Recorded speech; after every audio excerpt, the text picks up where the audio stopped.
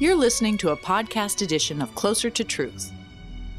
For more information about this series, visit our website, closertotruth.com.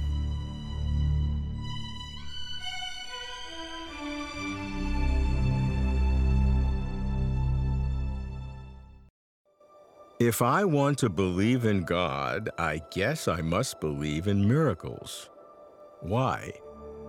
Where do miracles fit in belief systems that center on God? Most religions tell tales of miracles, especially miraculous events when they were founded. Miracles are offered as proof of special truths, confirming each religion's superior connections to God or higher powers. Have there ever been real miracles? How can I know? I harbor no illusions that I could ever know for sure, so I won't even try. Rather, I pose two questions. If God exists, and if God works miracles, how on earth could God make miracles? And what would miracles imply about how God relates to the world? I'm Robert Lawrence Kuhn, and Closer to Truth is my journey to find out.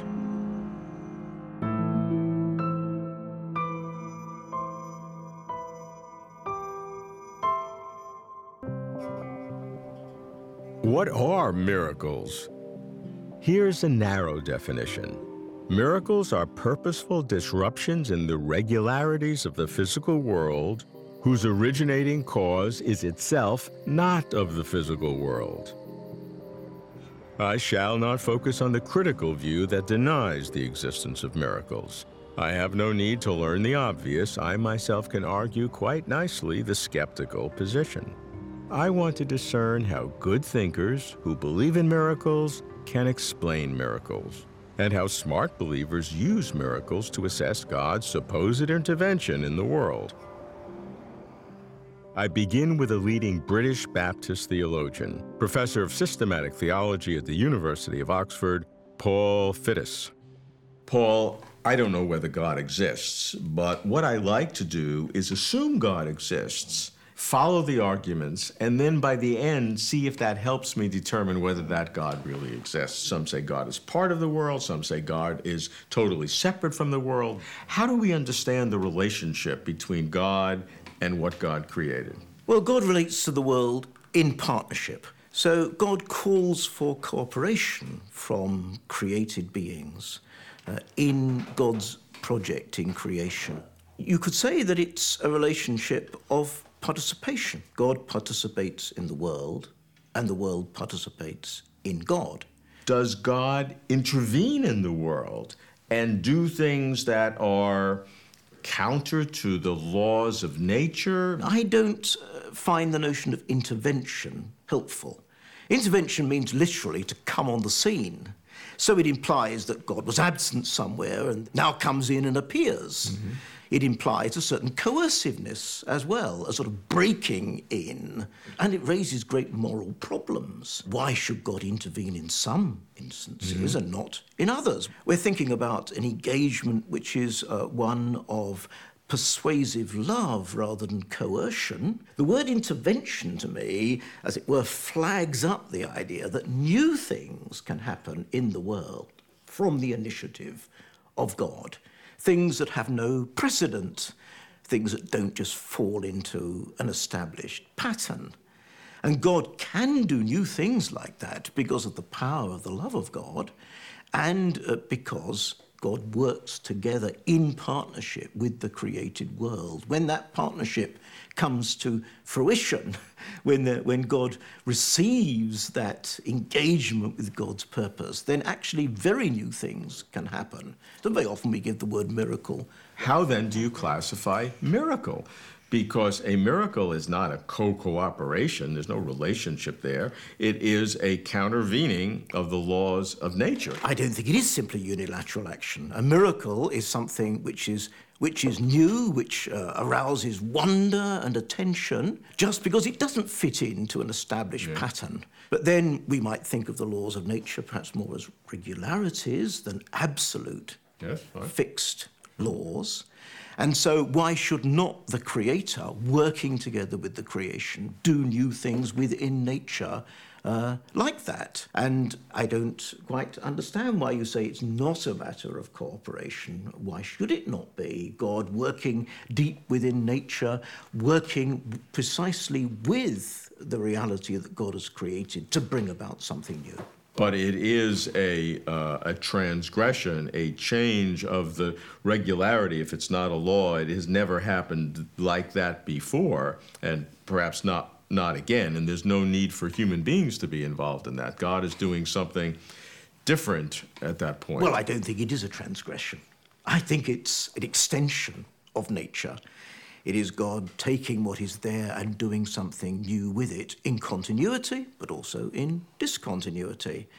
And I would see such events always being a matter of cooperation between God and the world, not necessarily human beings. I mean, one has to have a vision here of a whole physical cosmos that is able, in its own way, at different levels, to respond to the urging of God's Spirit. But there is no reason why nature should not be able to respond in its own way to the indwelling power, energy, love of God.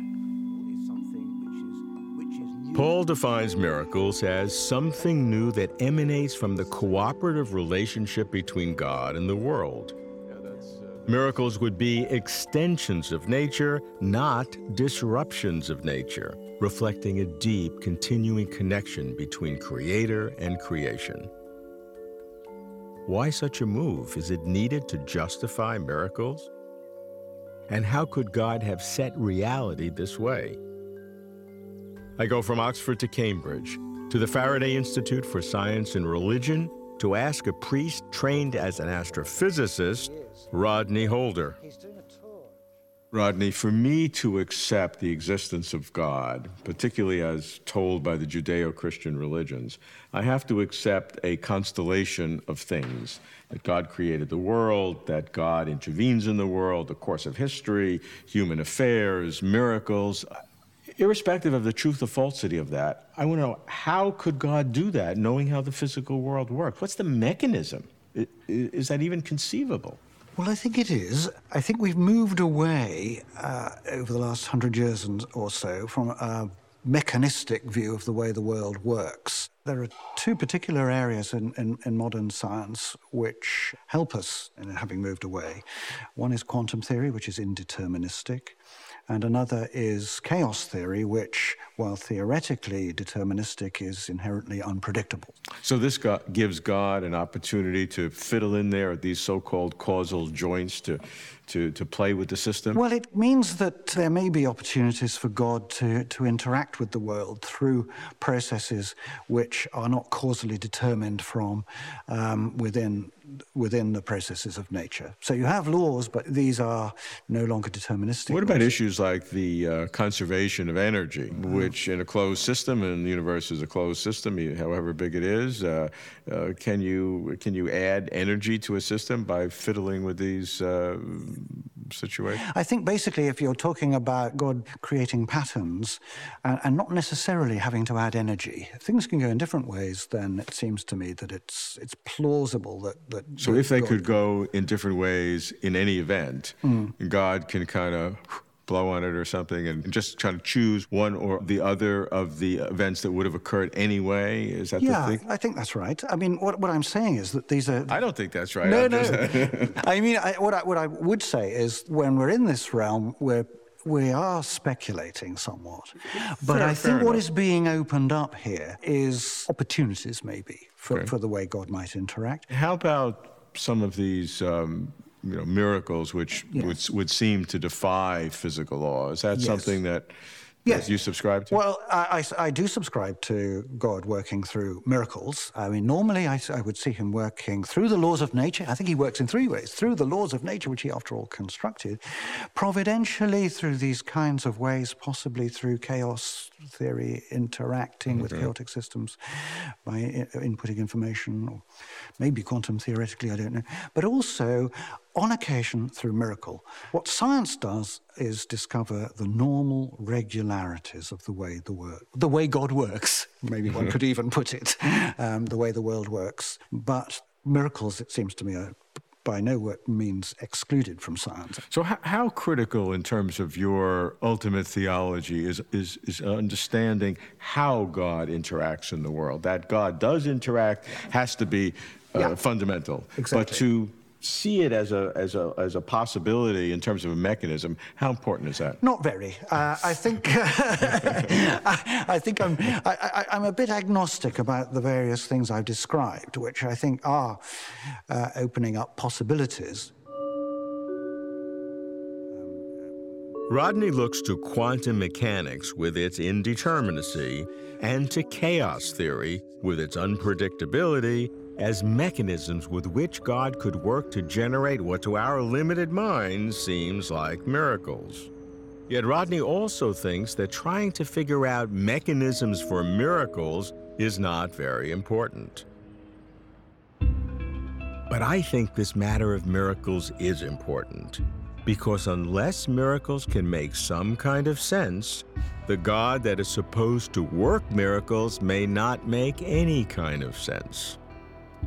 I push for mechanisms of miracles by meeting an intellectual who claims to find God's direct intervention in the world, a leader of the intelligent design movement, William Dembski. Bill, as a Christian, I would assume you believe in what we call miracles. I do. As a scientist, you recognize that you have to deal with the physical world and be able to explain it, right? Right.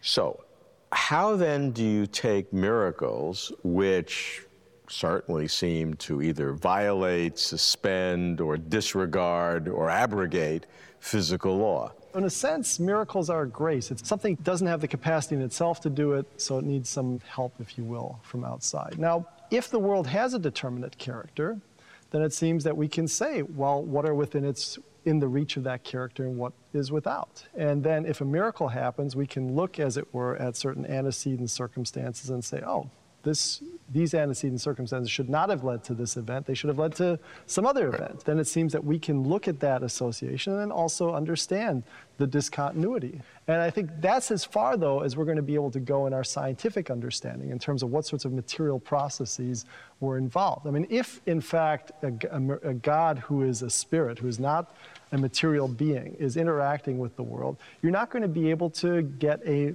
mechanistic story. You don't like the word supernatural to describe a miracle. Why? Well, it seems to me what supernatural does, it, as it were, gives the naturalist or the materialist, says, we're going to grant you that you've got the right conception of nature, and then God sort of gets in there on top of it. And often it's put in terms of a dualism then. You've got the material world, and then there's this sort of suspect realm of the supernatural, which gets laid over it. And it seems to me that rather the natural order, or material world, is itself an incomplete characterization of reality. So the materialist, it seems, says, you're foisting something on what should be uncontroversial reality. And I would want to say, no, the uncontroversial reality is a much richer reality than the material world, which allows for miracles, which allows for teleology, real directedness, purposiveness. And your materialistic conception, sort of in terms of particles, the laws of interaction, energy, force, space, time, that's an impoverished view of reality, that we need something that's richer. One of the cardinal principles of understanding reality, physical reality in science, is that it's a closed system. There's a conservation of matter and energy as one unit. And once you allow even one miracle, you're breaking that fundamental principle, are you not? That's where I would differ with you. It seems that, as it were, God can get in there without violating any conservation of energy laws or violating physical laws as we know it. Take quantum mechanics, for instance. I mean, let's say you've got a chunk of uranium. that's decaying, and so the Geiger counter goes off or on. And let's say you just break it into an interval, and when it goes off, you do a check. When it's on, let's say you put a 1 and then you put a 0. Well, now you break it into 8-bit blocks, and that little chunk of uranium is giving you the cure for cancer. You know that there's a design that's coming through there. Yeah, it's a thought experiment, but there's a design that's coming through there, even though your best physics is telling you, well, this is just some uranium that's decaying. Even though there's no violation of conservation of energy or anything like that, it still can be an informationally open world. And that informational openness can still have real, tangible effect. So in a sense, information can buy you all the energy you want. But that information need not be energetic. It's information that's coming into the world that's making a real difference, could even be miraculous in some sense, and yet is not violating any physical principles. I don't think physics is what's excluding God. I think it's more metaphysics and how we think about the world and what would be worthy of God. I mean, often it's put in terms of God poking the divine finger in there, but I don't think it needs to be conceived in crass terms like that. I think for the modern mind, miracles are articles of caprice. I mean, it's like the capricious deity has gotten in there and just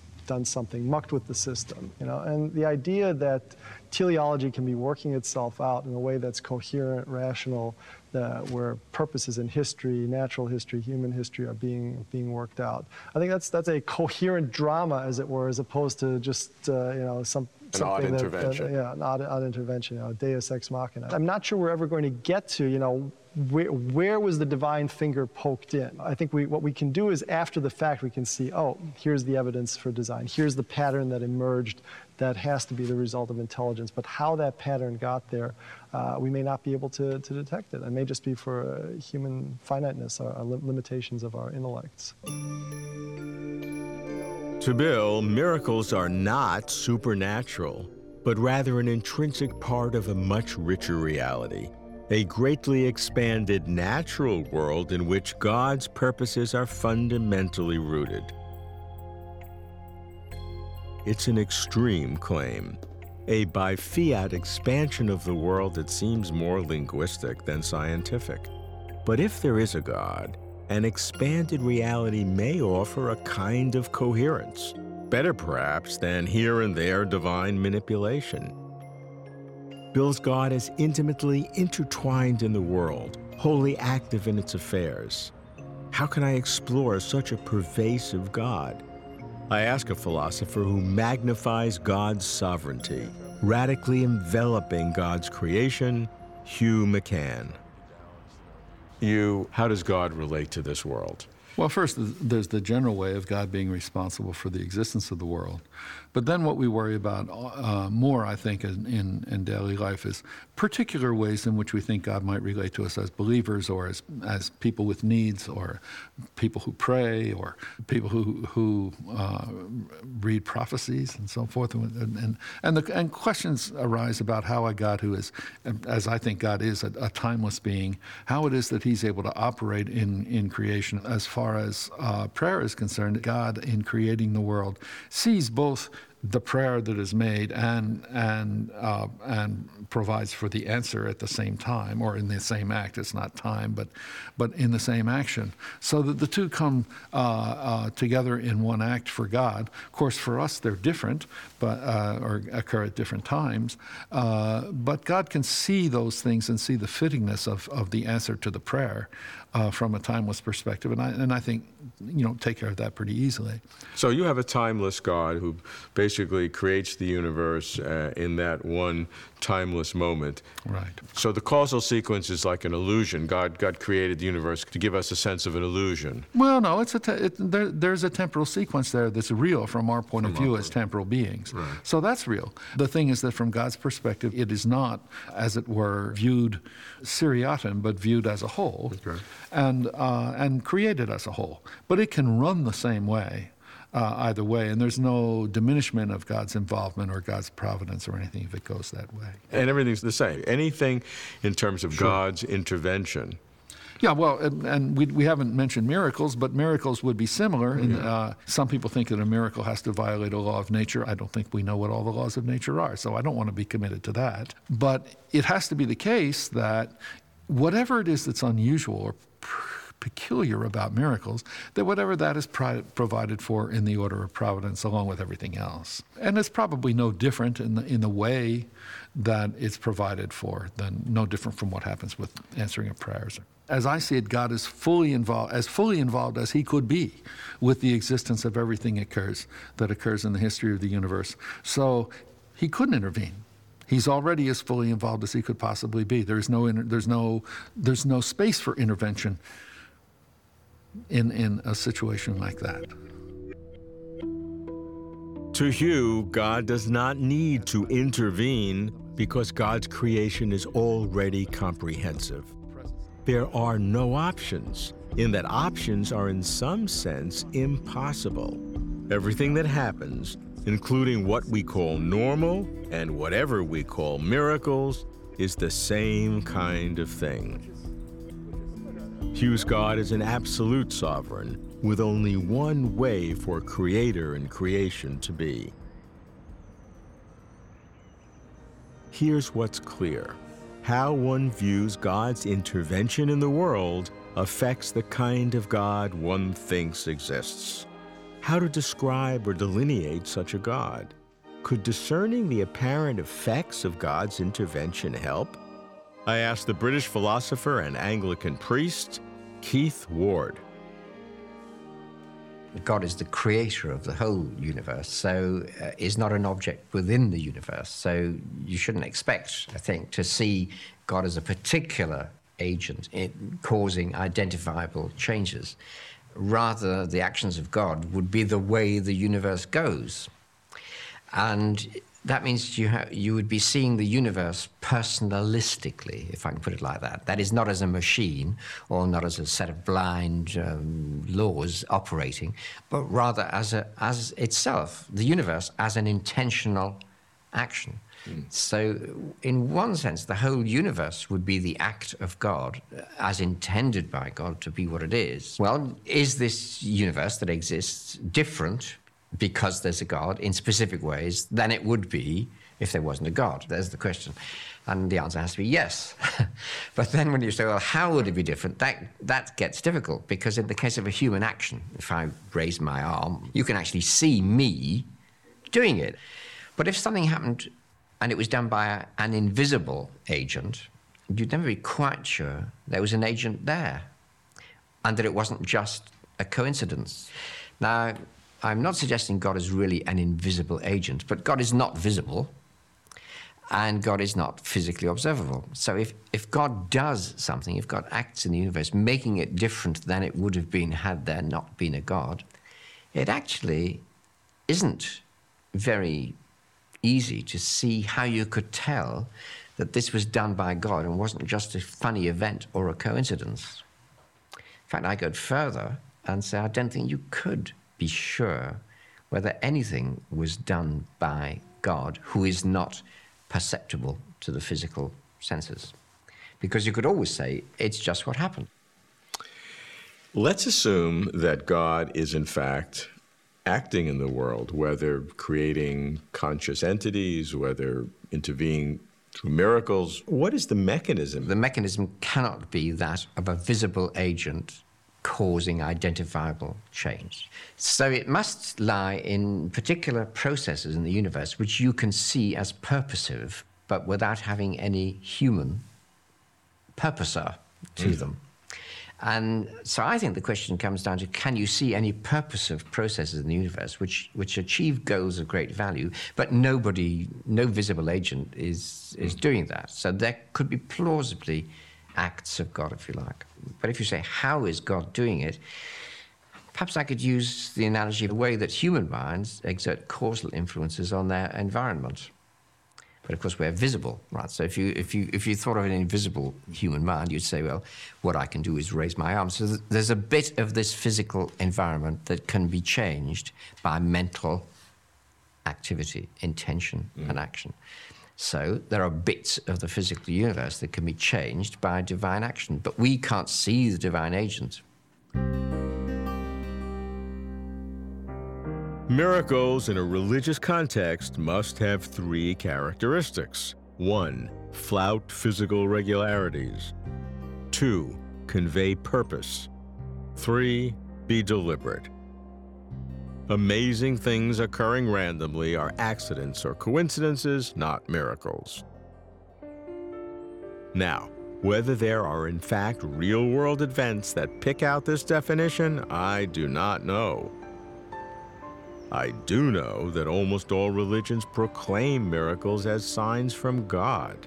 How could God, if there is a God, make miracles? 5 possibilities.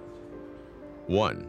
God could violate the laws of physics, but that wouldn't be a transgression because God created the laws. 2. God could shift probabilities in quantum uncertainties, cloaking God's finger, as it were. 3. God could construct reality richer than a purely physical world. 4. A timeless God might have set or embedded all events. 5. A timeless God might have had only one way for reality to be. I like the idea that God, if there is a God, cannot be bifurcated into creator and sustainer. How one views God's intervention in the world does affect the kind of God one thinks exists, but I don't see how miracles themselves bring us much closer to truth.